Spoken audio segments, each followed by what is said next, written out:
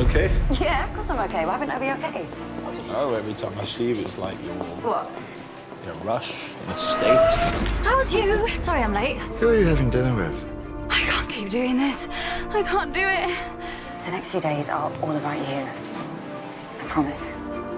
I'm the new caretaker, John Smith. Welcome to Colville, Mr. Smith. Thanks. Problem. Solution. Destroy.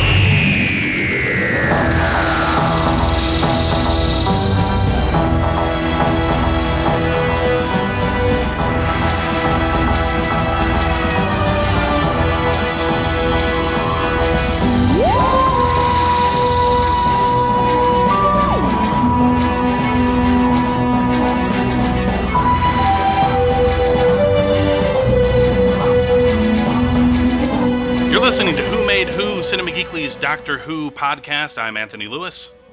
I'm Aaron De La Osa. And I'm Ben Knight. Oh, and Ben is feeling slightly better. Better enough to record with us. I've got a load of codeine coursing through my veins, so if anything gets weird, that's why. Okay. That may be why. And we couldn't have picked a worse television show to discuss then, because it's hard to get weirder sometimes than Doctor Who. So if you start tripping in the middle of the show, if you start seeing things or just start making up words, we will understand. It's okay. I think all of us are suffering from one degree or another from one sort of. But well, Aaron, you said you got some allergies going on, so yeah, like I said, man, Platter the Nerd. That's all I'm suffering from right now. But nonetheless, suffering abounds on the Who Made Who podcast this week. Before we jump in to this week's episode, Ben, I wanted to get your quick thoughts on Listen and Time Heist, since you weren't here to discuss those episodes. So what'd you think? Well, you were right. I listened back when you guys were talking about Listen. I have such an issue with that distracting bloody thing with the whatever it might or might not have been under the blanket. Right. I just thought it was really distracting and unnecessary, but people have whinged so much about that online, I'm not going to just go on about that myself. But it couldn't have been. I think you were saying, I think we're supposed to conclude it's just another kid. I don't think so, unless said other kid was capable of vanishing in blue flash, and also had what appeared to be the head of a Centauran, rather weirdly. Right. Well, that's one of the things we were mentioning is I think that's what you're supposed to just, in your mind, assume that it was. But the scene, they had to set it up because there was no reveal that this was all in the Doctor's head and it was all Claire's fault. That he's even going through this whole crazy wacky adventure. They had not revealed any of that yet, so they had to treat it like there was something there, which is obviously where the confusion comes in. There was never any explanation for what you saw otherwise. Even blurred, It looked like something not human. And then, of course, the blue flash and everything. Aaron and I, however, did conclude, I believe, that if it was a kid, that it was the creepiest kid. Yeah, for sure. No, I heard that. Yeah, no, I agree. I think, Aaron, did you call him a sick little fuck or something? I think you're right. It might have been something along those lines. Spot on. Thank you, sir. What's the next episode? No, Time Heist. Now, there was an episode. That, for me, was a measure of magnitude better than Listen, which I know is contrary to popular opinion, but it was a nicely self-contained story. It had the sort of chasing menace, which is kind of classic Who sort of a hallmark, right? And actually, I think it was really a strong Capaldi episode. I'd said that Listen was the episode in which Capaldi felt like he'd snapped into character for me, and it was. That was epically compounded by Time Heist. I thought it was a great episode. It felt, if I were going to make any criticism, the cyborg guy, Cy, I think felt a little bit kind of children's BBC spin-off series. It felt a bit more like the Sarah Jane Adventures than it did Doctor Who. But they're from the same stable. I guess it's fine. Right. But no, it was a good episode. And just a word to the effects people and the costume people for the what was it called? The Teller. Yes. Watching it in HD, and everything's got to be made these days for that sort of quality visual as well, because We're not watching through crappy old CRT screens. That was incredible. I noticed on Doctor Who Extra over here, the sort of extra 20-minute thing we get on BBC Three, that Capaldi was saying on it. It was, by far and away the best special effect he's seen on the show, because you're standing in front of it and it just looks real. Yeah, right. I mean, as Aaron will tell you, I could not stop gushing about that design. I mean, I'm just totally in love with that design. It just looked absolutely incredible. Like I was convinced there was some CG elements to it or something, because it just looked too perfect to me. Like it looked, it's like I've seen costume design and the rubber monster suits that are, because today's day and age, you can really do that really well. But even that, it just looked too good. It might be the coolest looking thing I've seen on the show, just because it really felt, alive to me, which, not to say that other things haven't, but for some reason that just sticks in my mind. Like, it's really, so I'm hoping they might reappear at some point, just because the look. It'll be back. It'll be back. I'm guessing they spent a lot of money on that costume, because they don't want to put it to waste. Yeah, unless that's going on a fucking huge auction somewhere, I'm guessing that's going to show again. But looking in the BBC extra thing for it, I don't think there was anything in the way of CG there. That was just costume and I guess the guy puppeteering and everything else. I mean, that's awesome. Yeah, just kudos. Do you have scores in your head for either of those two episodes? Yeah, I'm a bit unfair, I suppose, for the first one for Listen. I did say, well, I know, because I'd discussed it with you on Facebook, hadn't I, Anthony? And I'd said that it was, in some respects, a great episode, because it was, the first one that I really felt Capaldi was the Doctor. But then this bloody distracting, huge elephant in the room. Right. So what are we at? 5, aren't we?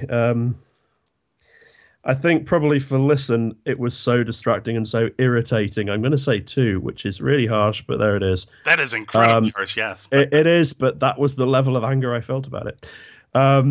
Whereas for Time Heist, I'm going to say it's a pretty square 4.5. Right. Time Heist. Classic Who right there. Yeah, Time Heist, it felt, for me at least, it kind of harkened back to like a Tennant episode, like a Russell T Davies style episode, and I thought it just worked really well. Yeah, I mean, I don't know, for us, Aaron and I both really liked Listen, in spite of the kind of the weirdness they left us with.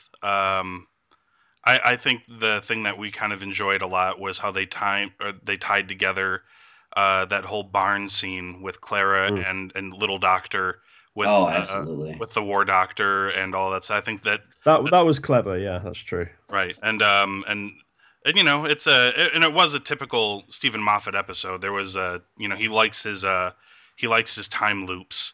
But don't you think this is the annoying thing about Moffat, is the fact that he will put one of the biggest sort of plots or character developments that we've seen in Doctor Who for a long time, in that origin story element of it, right. And he puts it into an episode that felt like the writing for a significant element of it had been done on the back of a cigarette packet. It just, I just want to strangle that man sometimes. Yeah, I mean and obviously every showrunner is going to have their positives and their negatives for sure, and that's one of his things. I mean, and sometimes he has a tendency to put out big questions, and he doesn't Damon Lindelof it where you never get like an answer.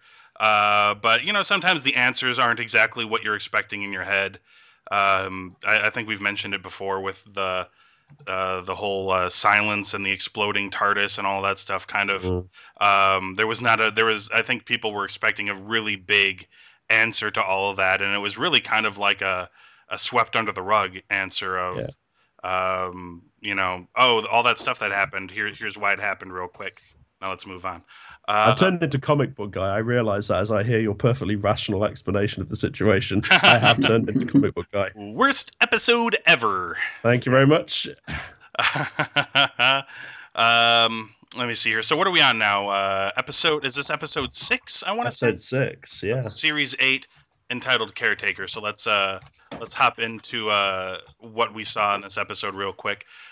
We start out with this is kind of like a sort of a Clara-centric story in a sense, where we get a montage of her and the Doctor going through a whole series of adventures while we're intercutting this with her trying to balance all of this craziness with her relationship with Danny Pink. And as the montage progresses, it's becoming more and more difficult for her to not keep the secret from him. I'm not getting the sense, but to just keep up the charade that it's just getting tougher and tougher for her to do all of this and have it make any sense. She does eventually kind of convince herself that she can handle this, and she hops into the TARDIS one day, ready for her next adventure, when the Doctor informs her that no, she cannot accompany him this time, and it's a secret why she can't do it. He's got to go undercover, and she just can't come with him on this particular adventure. So she goes off to school for her day at work with Danny Pink. They go into the I don't do they call it something other than a teacher's lounge in England? It's a what is the word for that? Hang on a minute, there is a word for it. We just call it the teacher's lounge here. Oh no, we'd just call it the staff room here. Okay, the staff. That's close enough. Yeah. For their morning meeting, and in walks the new caretaker, John Smith, who is deeply, deeply undercover. So much so that he's like, the name's John Smith, but most people just call me the Doctor, and he winks at Clara. And his undercover outfit is he's changed his coat. And he's got a brush. And he does have a brush. He has not changed his pants or shoes or his undershirt, I believe, as well. In fact, he may not have even taken off his actual coat, because you can see like the black cuffs kind of like coming through the caretaker jacket that he's wearing. So the Doctor is undercover in the school. And this, of course, has terrified Clara. Number one, because there might be aliens and the school might be in danger, but I think maybe more importantly in her mind at this point is that the Doctor is going to run into Danny Pink, and she does not want these two worlds to meet whatsoever.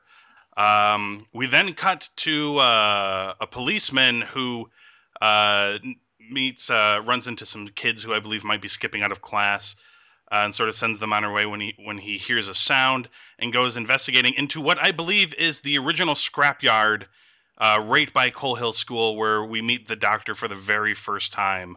Well spotted. In the very first episode of normally, well, I had the inkling when he went in through the gate, and I'm like, I think that might be the scrapyard. But there is a scene later when the Doctor goes in there, and as soon as he walks through the gate, he goes, "Home sweet home." Yeah. And I'm like, well, that's the giveaway for sure. But I thought that was great. To take us back there, and the policeman runs into our I want to say the villain, but it's really more of a MacGuffin for this episode. It's not really a true villain. But it's called the Skovox Blitzer, which is it's so cool looking, man. Oh yeah, it's just it looks like a weird spider machine thing. It looks like it's a Cyberman mated with the bugs from Starship Troopers. Kind of. Or did you guys have got Robot Wars, or did have in the 90s? Yeah. Oh yeah. Sure. Yeah. We had a house robot on the version of the show here called what's his name, Sir Kill-A-Lot. Oh, I love that name. That's great awesome. Name. It's an awesome name, isn't it? And he really looks quite a lot like this Blitzer. And the check that out. The Blitzer completely they immediately raised the threat level of this thing. Is not only does it shoot the police officer, but apparently completely disintegrates this man and turns him into ash. What time was this airing in the States? Because in the UK it had to go out at 8:30 because presumably of the severed hand and things. This airs at 9 p.m. every single week on BBC America here. So right, okay. Which by the way can raise a point that some other articles mention, and I'll bring it up after we've finished discussing the episode. So Clara is we go back to the school. Clara is wholly distracted by the Doctor's presence in the school, trying to figure out what it is that he's doing, is everybody going to be safe? The doctor's not really giving her much information. She's so distracted that she's agreeing to do things and having, I guess, absent-minded conversations with colleagues. She's not really paying much attention, other than the fact that the doctor is getting into mischief and is running into Danny Pink more often, I think, than she would like, and they're having conversations. Which, by the way, kind of we run into the doctor's running gag for the whole episode as he's having a conversation with Danny Pink. Finds out that not only is he a math teacher, but he's a soldier, which the doctor cannot conflate in his head, and presumes that Danny Pink must be a physical education teacher, and calls him PE like almost the entire episode. Because he can just not, he just can't imagine that a soldier could also teach something as sophisticated as mathematics. The doctor doesn't, at least on the surface, seem to realize that Danny Pink is the person that Claire is in the relationship with. In fact, he sees Claire talking to another teacher who happens to have a lot of Matt Smith-like qualities. The bow tie, the kind of the same like coif of hair that Matt Smith has, and assumes that these are the two people that are in the relationship because of course I used to look a lot like that. So he presumes that this is the happy couple, and he is more than pleased with Clara's choice. Well, I mean, and in all fairness, too, she looked a little friendly chatting to that guy. Oh yeah, sure. So I don't think he didn't. From his standpoint, I mean, it made sense. Oh, sure, yeah. So he kind of put it together in his head in that regard. So the doctor eventually starts putting his plan together. He knows about the Blitzer. That is why he is here. And he also knows that, while it's not explicitly mentioned, I do believe that if you know a bit about Doctor Who and you do read into it a little bit, it's pretty clear, I believe, that he is the reason it's even here in the first place. Yeah. That he mentions there's been a lot of, I forget the term he uses for the type of activity that's been going on. Some kind of an emission. I didn't pick up the first word he said. It's begins with A. I can't remember. Yeah. I made a note of it. Artron or something. Yeah, something like that. They've used that. Artron emissions. That's it. Right, which they mentioned before. Right, and I believe in Who lore, I think it's been noted that the Doctor is the only thing that creates those things. Probably, I'm guessing by his presence of the TARDIS and traveling through time. And he says there's a lot of it, which obviously would be his fault for traveling to Earth so many times. So without really, and that's where he crashed the first time, of course, in theory, because that's the school that Susan went to, isn't it? Right, absolutely. So yeah, it's pretty much the reason why he's the Blitzer is there in the first place. There's kind of this little subplot with one of the students whose name escapes me at the moment. It's like Courtney something. Yeah, the name escapes me, but I'm in my 30s, so whenever I hear the name Courtney, I always assume the next name out of my mouth is going to be Love, but that's the wrong one completely. No, it was Courtney Woods. That's it. Courtney Woods. It was definitely not Courtney Love in this episode. That'd be a whole different story. Oh, it'd be well, she was on Sons of Anarchy, though. So she was absolutely. It also led because he's having this little subplot interaction with this student who is probably just about as mischievous as the Doctor, as it seems.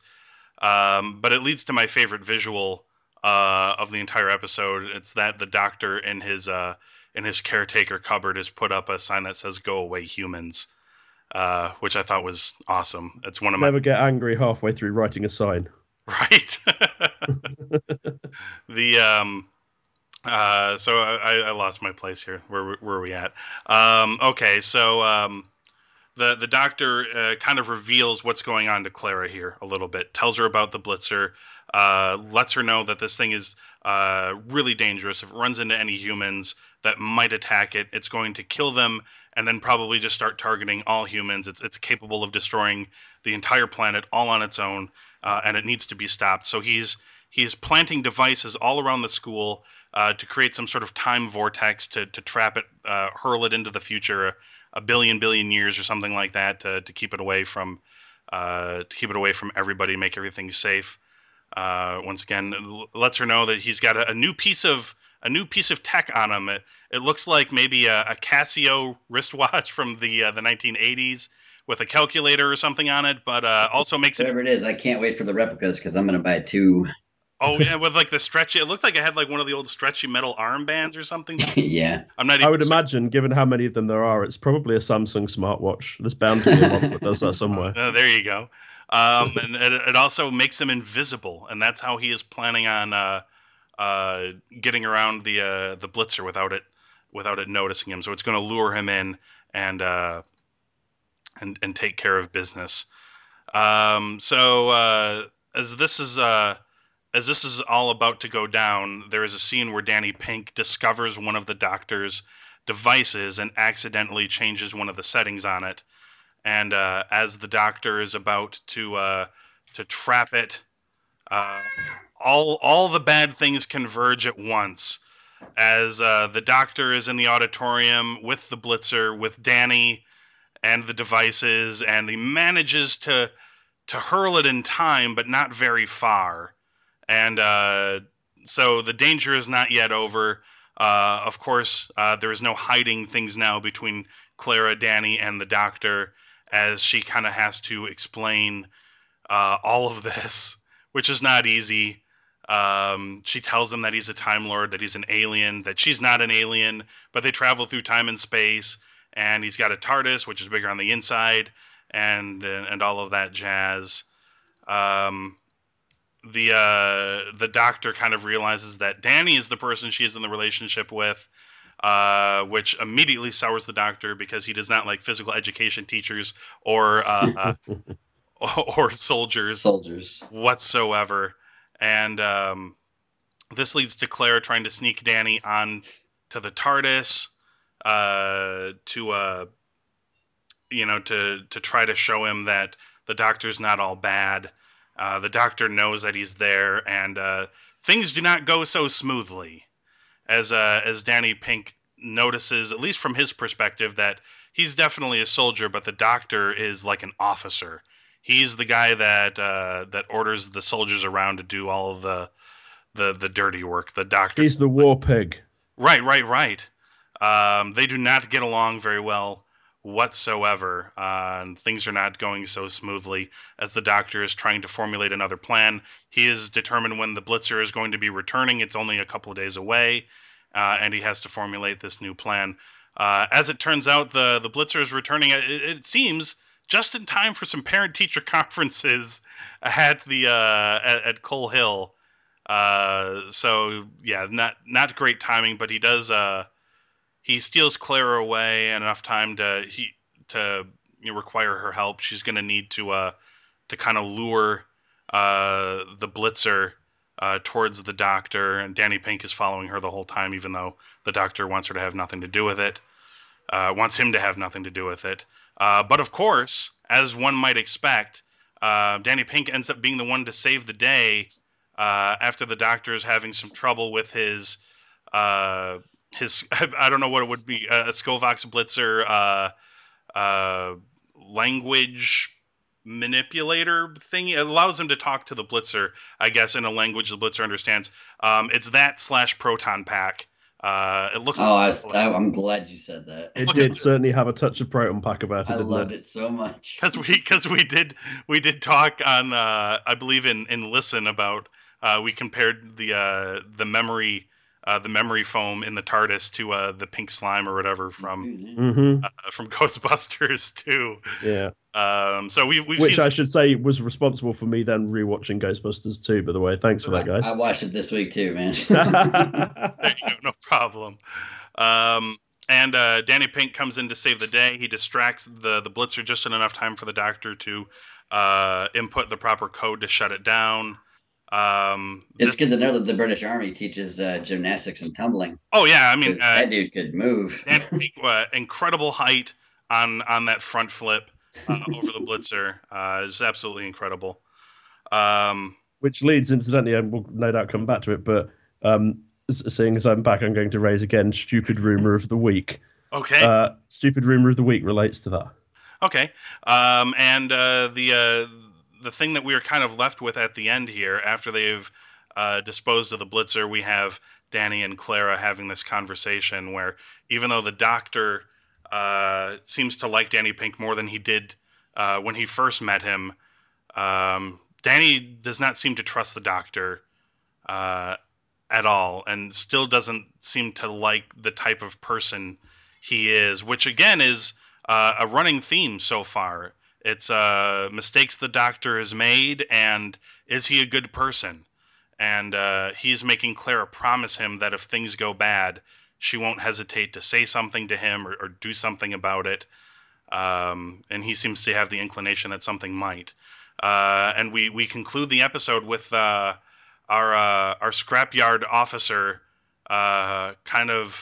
we're joined mid-conversation with another guy in a really big white room, and our officer is quickly realizing that he did not survive his encounter with the Blitzer and wants to know where he is, at which point the man he is talking to says, depends on the name you want to use, the afterlife, the promised land. He said his favorite is the, the nether sphere or the nether space. Yeah. And that's when we see Missy walk out of one of the doors and gives them a glance. And he said to not mind her. She's been really busy lately. And that's kind of where we leave off with that episode. So we've gone right back to throwing it in your face that this is an important thing with Missy and the Promised Land or whatever it is. And we're going to find out more about that, I'm sure, as the series rolls on. So, Aaron, I want to hop in with you real quick. What did you think of the Caretaker episode? I liked it. It was still kind of in the vein of a Tennant episode. I mean, only because he was at school so many times himself. But it was a very fun episode. It was a fun episode in regards where it was almost like its own story, but it's still, there were so many connections and so many things in it that moved the plot of the whole series forward. I mean, it top to bottom, fantastic. I loved every minute of it.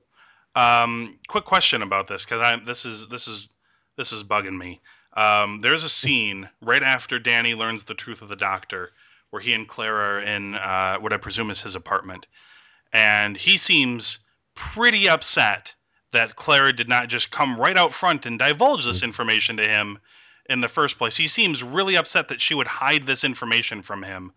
I mean, maybe it's just coming from somebody who's watched the show for so long, but if I were in his shoes, I'd kind of get why she wouldn't tell me.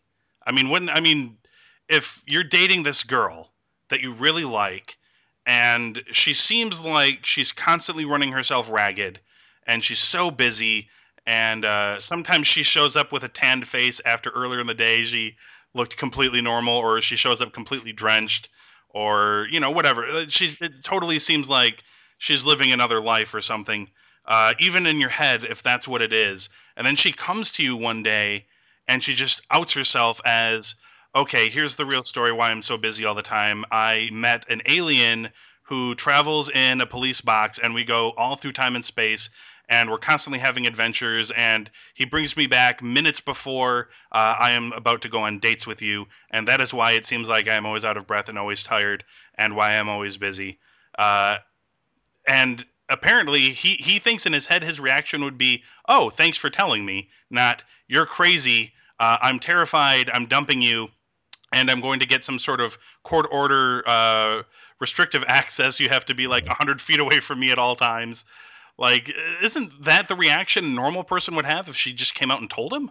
My reaction would have been, let's get married, go jump on that fucking spaceship and go, go somewhere. That to me would have been the normal reaction. But yeah, he's obviously, he's got to have issues, as a person who grew up the way he did, and we know he's been through war. I mean, might be right. Some PTSD in there, something like, dude's clearly got, some stuff that's not straight in his head. So, I mean, maybe, to him, he sees that as just like such a huge, breach of his trust. I mean, it's just, maybe it's almost unforgivable for him. So maybe as a normal person, he might have reacted differently, but maybe they're going to get a little deeper into this guy's background, and we're going to You know, I think they'll give him a that's- little more to work with than what they did, Rory. Not that, Rory's character wasn't fleshed out and fantastic, but I mean, he was around forever. I mean, his first, season was kind of bullshit. Maybe they're going to get us turned on to someone else, sooner.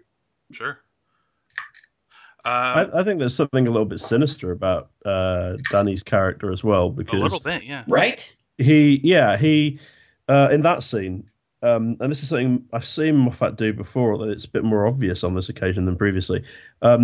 He's really making the real reason that Danny is pissed at Clara. He seems to brush off the "oh, you didn't tell me" thing, and the thing he's really pissed about is the fact that it's deprived him the chance to be effectively her protector, her hero, her whatever else. Oh, yeah. And he gets really kind of aggressive with her about that. Yeah. Which, I mean, now Moffat has always written fairly, very strong female characters in his tenure as the showrunner. In fact, so did Russell Davies, of course. And I'm wondering whether they're setting us up to dislike Danny because something is going to happen with him. Well, I mean, like he told her in the episode, he's like, if you ever push you too far, tell me. Like, like he's gonna step up to the doctor. You know what I mean? It's just right. There's a very weird dynamic they're laying the groundwork for. So it's it's definitely different. Yeah, definitely. Yeah, it feels very different from the Rory and Amy one, where Rory was kind of grew into I hesitate to call him a badass. They're definitely moments. I wouldn't. He was likable and sturdy, wasn't he, Rory? Yeah, I mean, there were moments. Well, he definitely had some moments of badassdom for sure, but and he kind of grew into that though, because it sort of started with him as sort of like the weak link of the three, where he was just sort of like, okay, you can have really long, probably overly long hugs with this other good-looking guy who you've obviously chosen to spend a lot more time with than the man you're marrying. Like, I mean, and obviously they solidify the relationship really strongly as well. But, it is kind of the opposite. Like Danny Pink sort of does come off more as like an alpha. Like I hate to use the term alpha male because I don't really think of the Doctor as, an alpha male, I guess. But in that regard, they're both, they're both strong male protective type characters in that regard. And where it's different though is that Rory, in fact, what was Rose's boyfriend called? I've forgotten his name now. Mickey, Smith. Yeah. So I mean, Mickey again started as the kind of useless one, and then eventually took his place in Unit, I think it was eventually, and so on. Right. Yeah. And then you've got Rory, who again started as the useless one, built into this other character. With Danny, they've kind of led in fairly early on with him being a bit of a smug prick.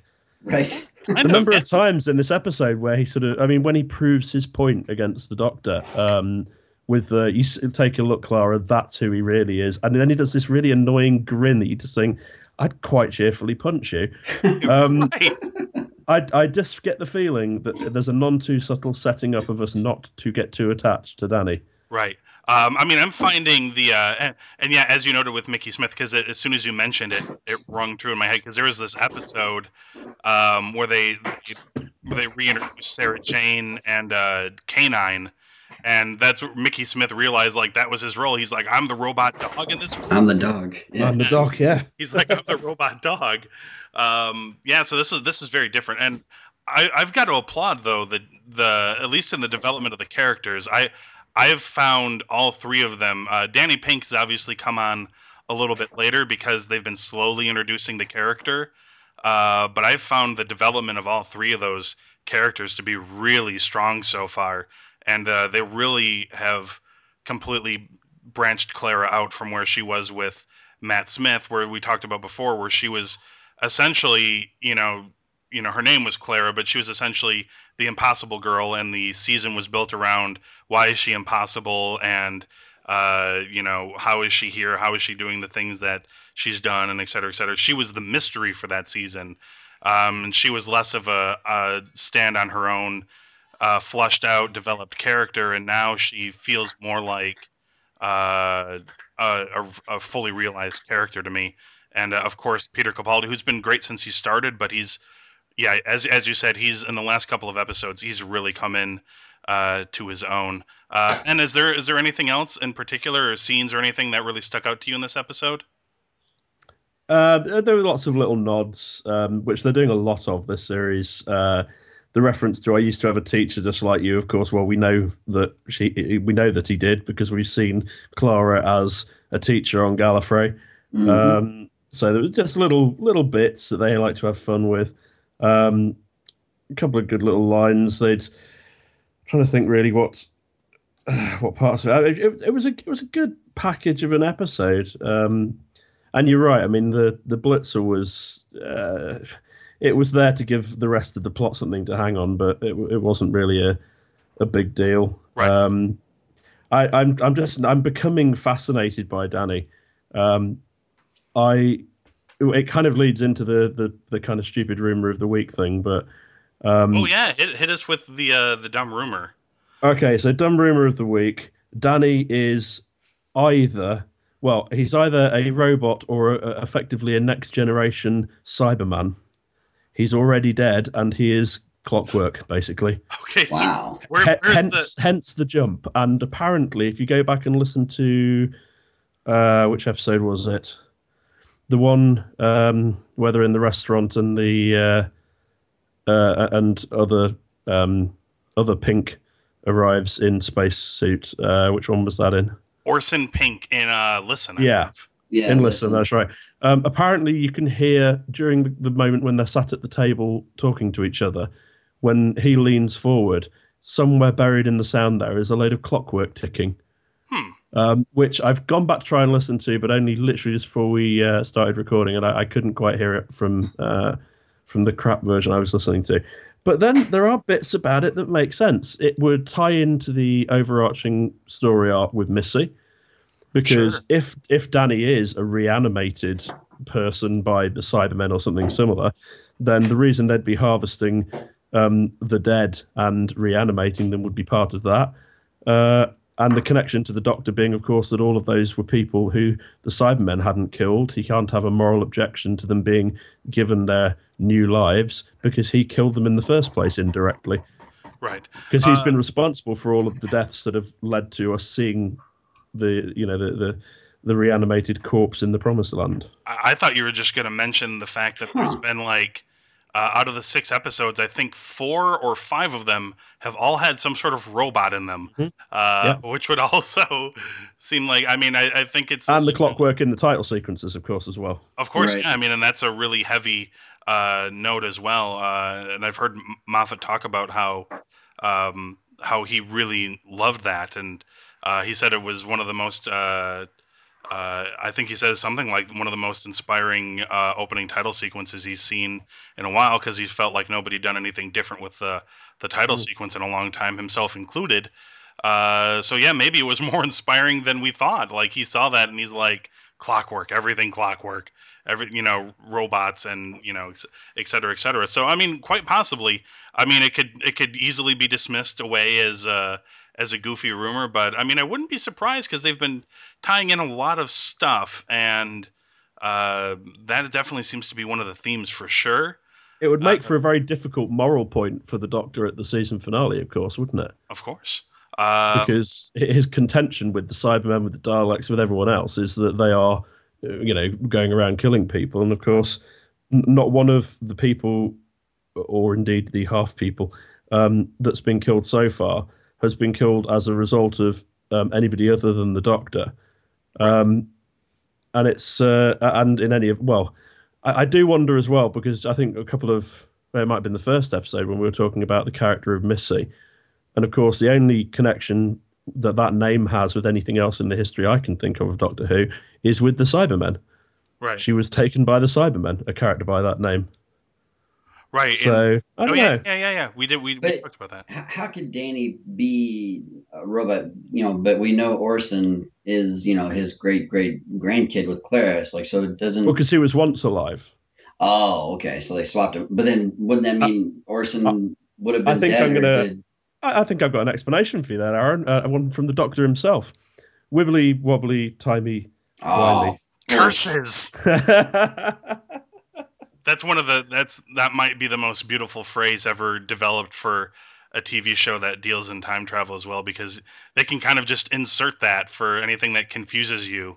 It's my top favorite sci-fi time comment. The second being, "There's no time like the present," as they say in the temporal physics department. Oh, right.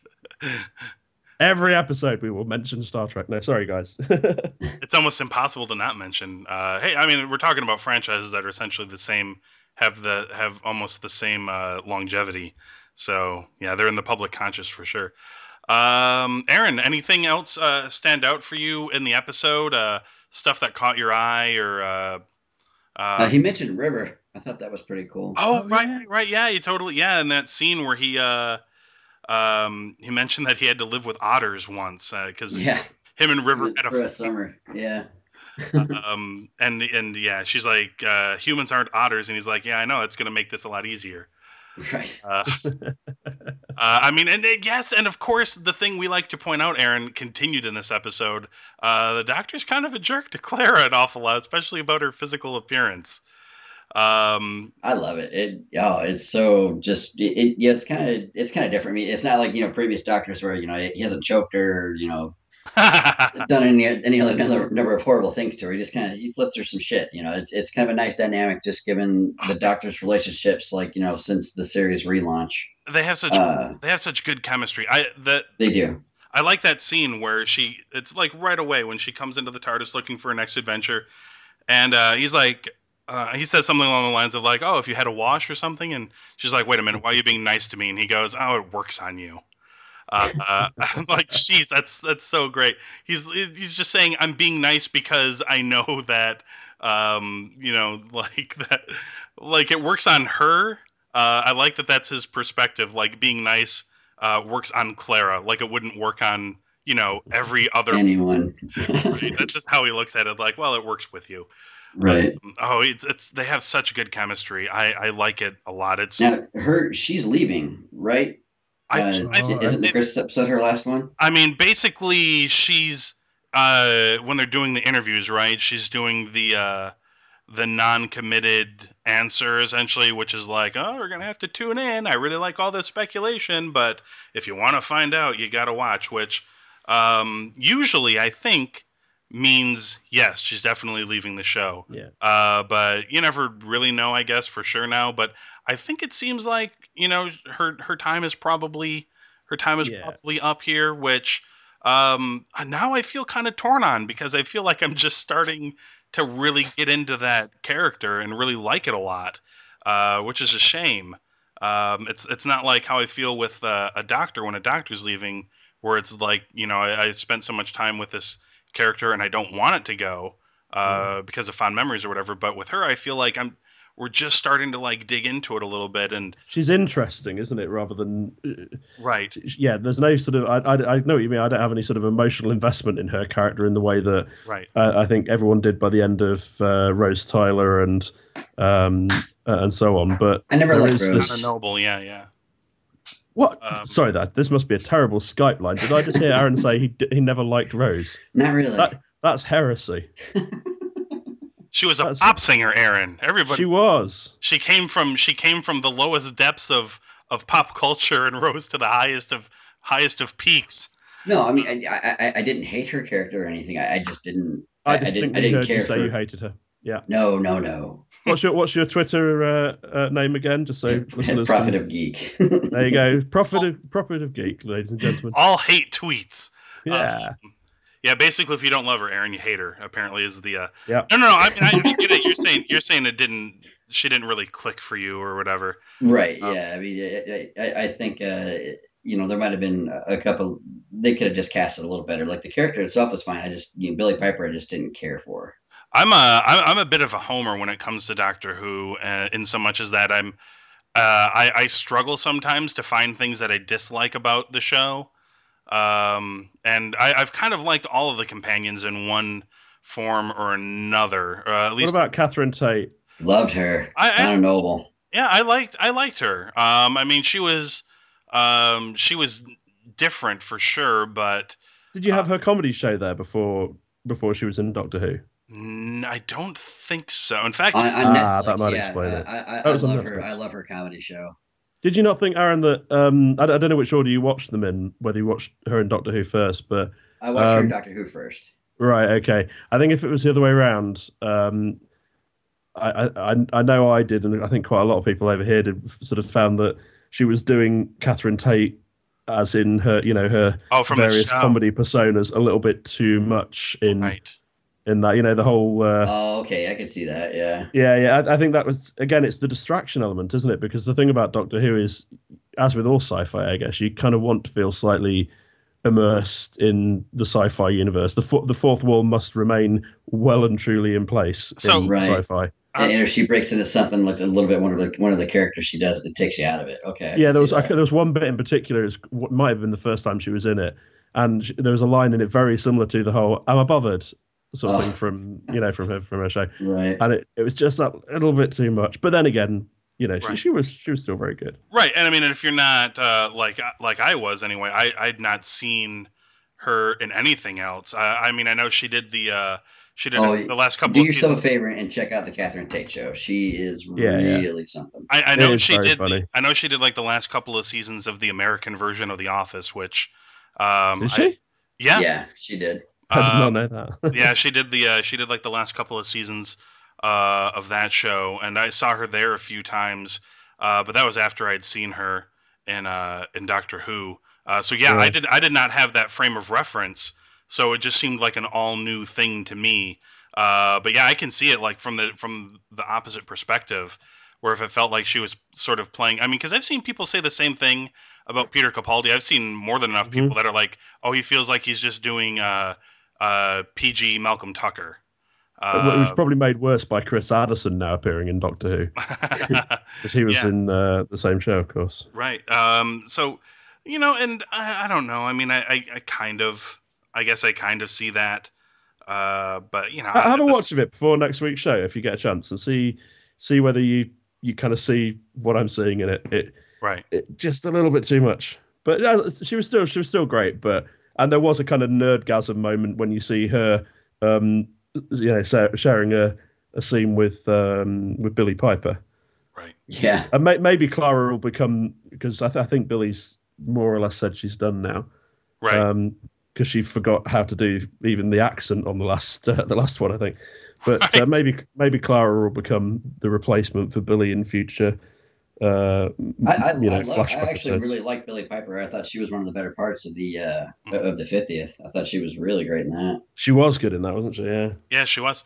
Okay, so the other thing I wanted to mention, I've seen more than a couple of articles that have asked, and Ben, you kind of pointed this out when you mentioned that they moved the time up, and it's definitely a late hour airing here. A lot of people have asked, is Doctor Who no longer a show that is appropriate for kids? And I think when they say kids, I don't think they mean tweens or above. I think they mean kids.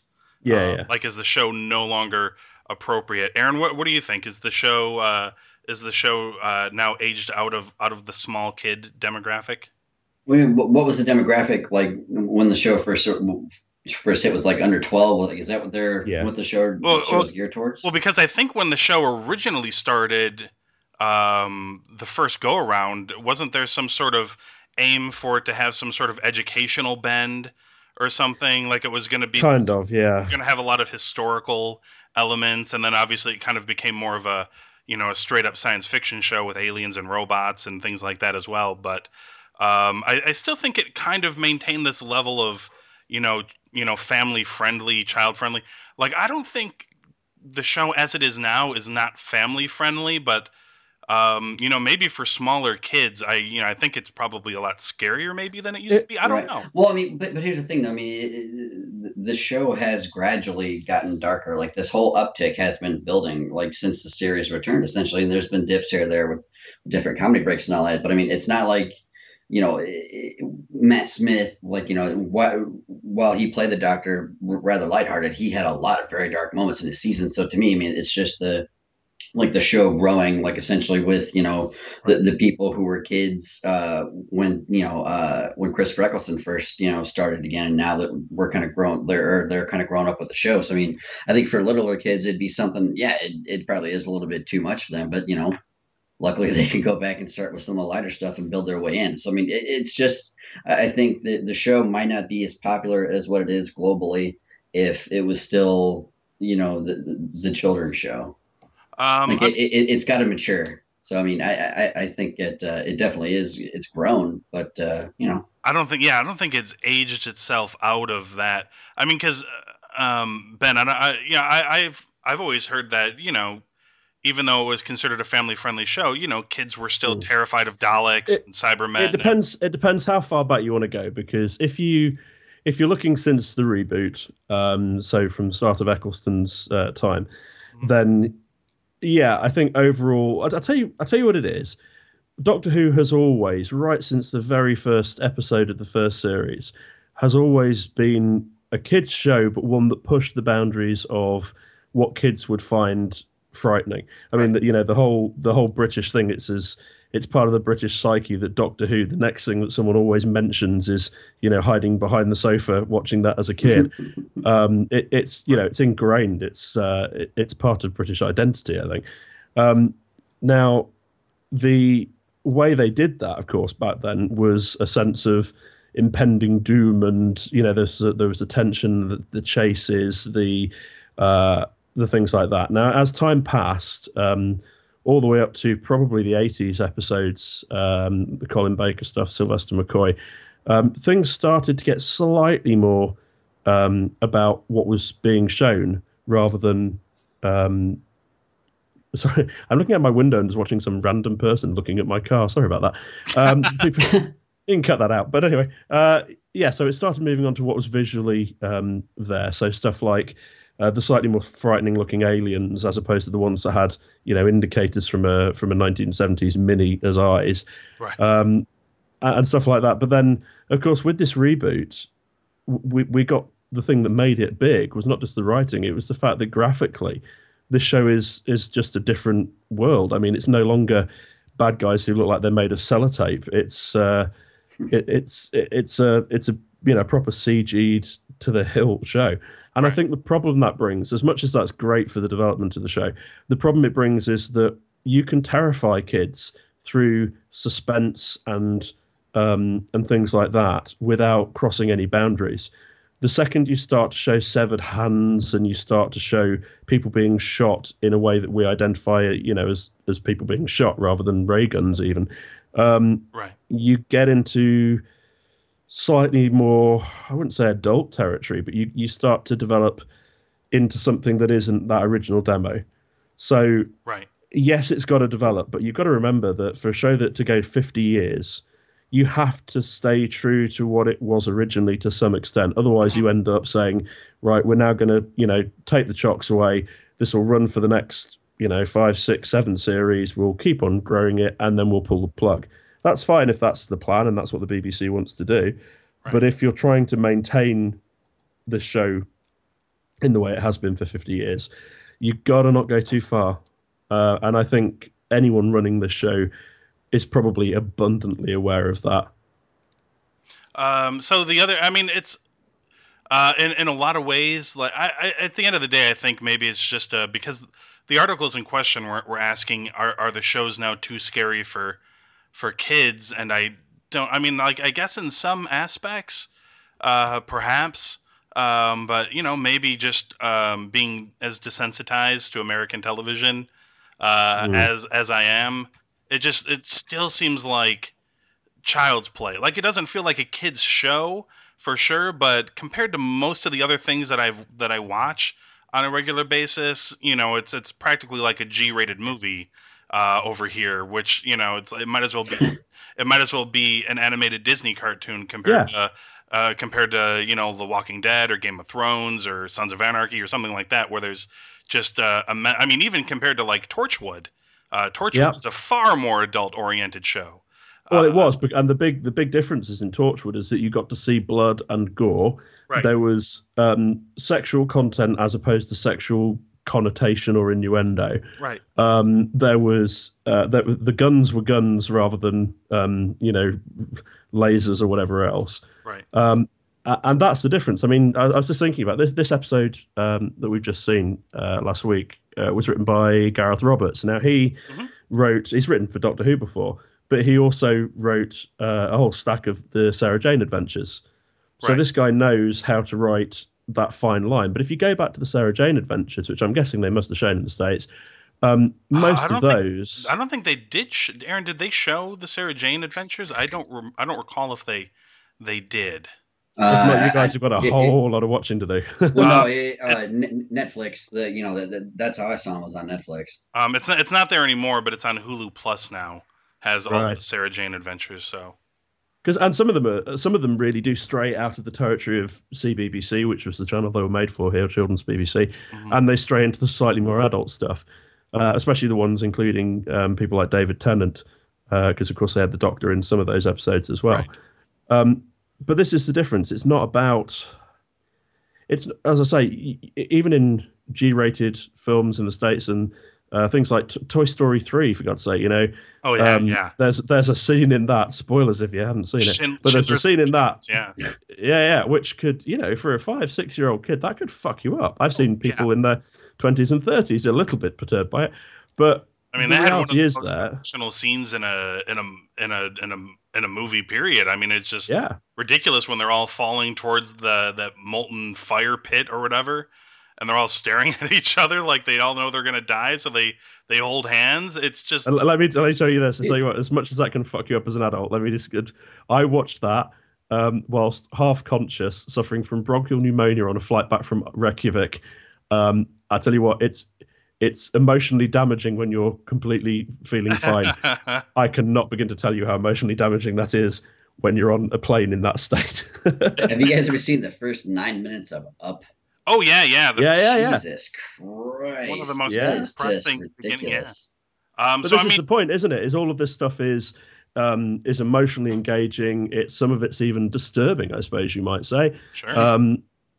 And so on. And that's all fine. The danger that Doctor Who has, the thing that will take it out being, it's not a question of being too scary for kids. Kids don't mind being scared. The question is whether it is too graphic for kids. Right. I think. And I think the reason why they nudged, it's probably something to do with fucking X Factor or something, why they moved it the other night. But I would imagine one of the considerations will be there was the shot of the severed PCSO's hand at the start of that episode, or towards the start of that episode. That would probably, I would have thought, be out of the reach of the usual time slot for that show. So I think a lot of people are there's a lot of fuss and nonsense about it. The question is, they know that they have to stay within the boundaries that they're prescribed for them. And kids like it. Kids enjoy being frightened by Doctor Who. Again, it's, maybe it's just over here, but I think it's part of the British identity to be frightened of Doctor Who. Well, I mean, interestingly enough, we're jumping ahead. We're skipping over an episode here, but just because it so easily ties into what we're talking about right now. Not the next episode, but the episode following that, which I believe is called Mummy on the Orient Express. Which is an awesome title again, by the way. But according to the Wikipedia page, which also links to a news article in relation to it, states that the BBC decided that the Mummy was frightening enough to require a later time slot for the show. There's a conscious decision there, then. Yeah, which maybe was the case with this last episode. Maybe they thought the Skovox Blitzer, maybe while in and of itself not scary, it shot that guy up and turned him into ash, and you saw the severed hand, and maybe they thought that was too frightening for children of a certain age. That will have been the scene. I can guarantee you that will have been the scene that. That's the only thing really that I can think of as well. Okay, so scores for The Caretaker, Aaron. What do you give it? 4 1/4. Big fan, huh? Yeah, I really liked it. Okay, Ben, what do you got for this one? Yeah, I'm gonna. I'm saying it's every bit as good as Time Heist. So I'm gonna say 4.5. Look at that.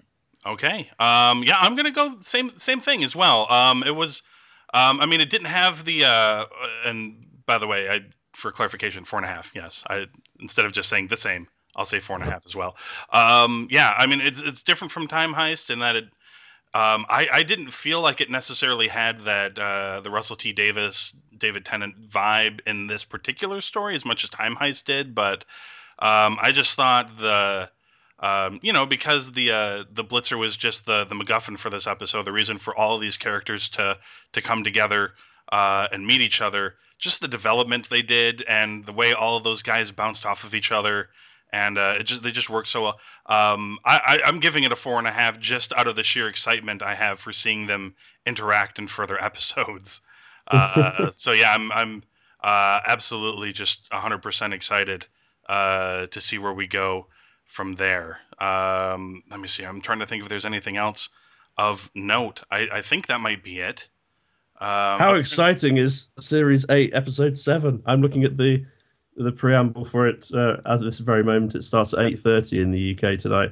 Indeed. Which it's a later time. Which, having looked at the schedule, I'm guessing it's because of what we call Strictly Come Dancing, which you call Dancing with the Stars, I think. Yeah, we got we got that program. But anyway, well, now in America, it's they should really change the name to Dancing with the Z-list celebrities. I do believe when it started, the people that were in that show may have been considered stars, but no longer. Tommy Chong and Carlton are on this season. Okay, well, really, Carlton? Yeah. Okay, that's pretty cool. Alfonso, although that is Alfonso Ribeiro or whatever his name is. Yes. Yep, that's the one. He's. Okay, I'm now looking through who's on ours because I've never watched this show. It's. And I'm just going to count how many of them I know. Carry on. If Carlton's in it, it's really not. Unless there's been an episode where he dances to the Tom Jones song, it's really not. It's of no interest to me whatsoever. I don't care if this man can waltz. I don't care if he can salsa or whatever else the shit they do on that show. If he doesn't do that dance, it's just 0 points for me, right? Whatsoever. Okay, so yeah, it's 15 people in ours, and I recognise 1, 2, 3. Oh, it's Scott Mills from Radio 1. Okay, I recognise 4 people perhaps from it. I think this year we have like a YouTuber on, nice. So that just goes to show you the depths the show is sunk to. So yeah, we're gonna close things out for Aaron DeLosa and Ben Knight. I'm Anthony Lewis, and we'll be back next week on Who Made Who, talking Series 8, Episode 7, entitled "Kill the Moon."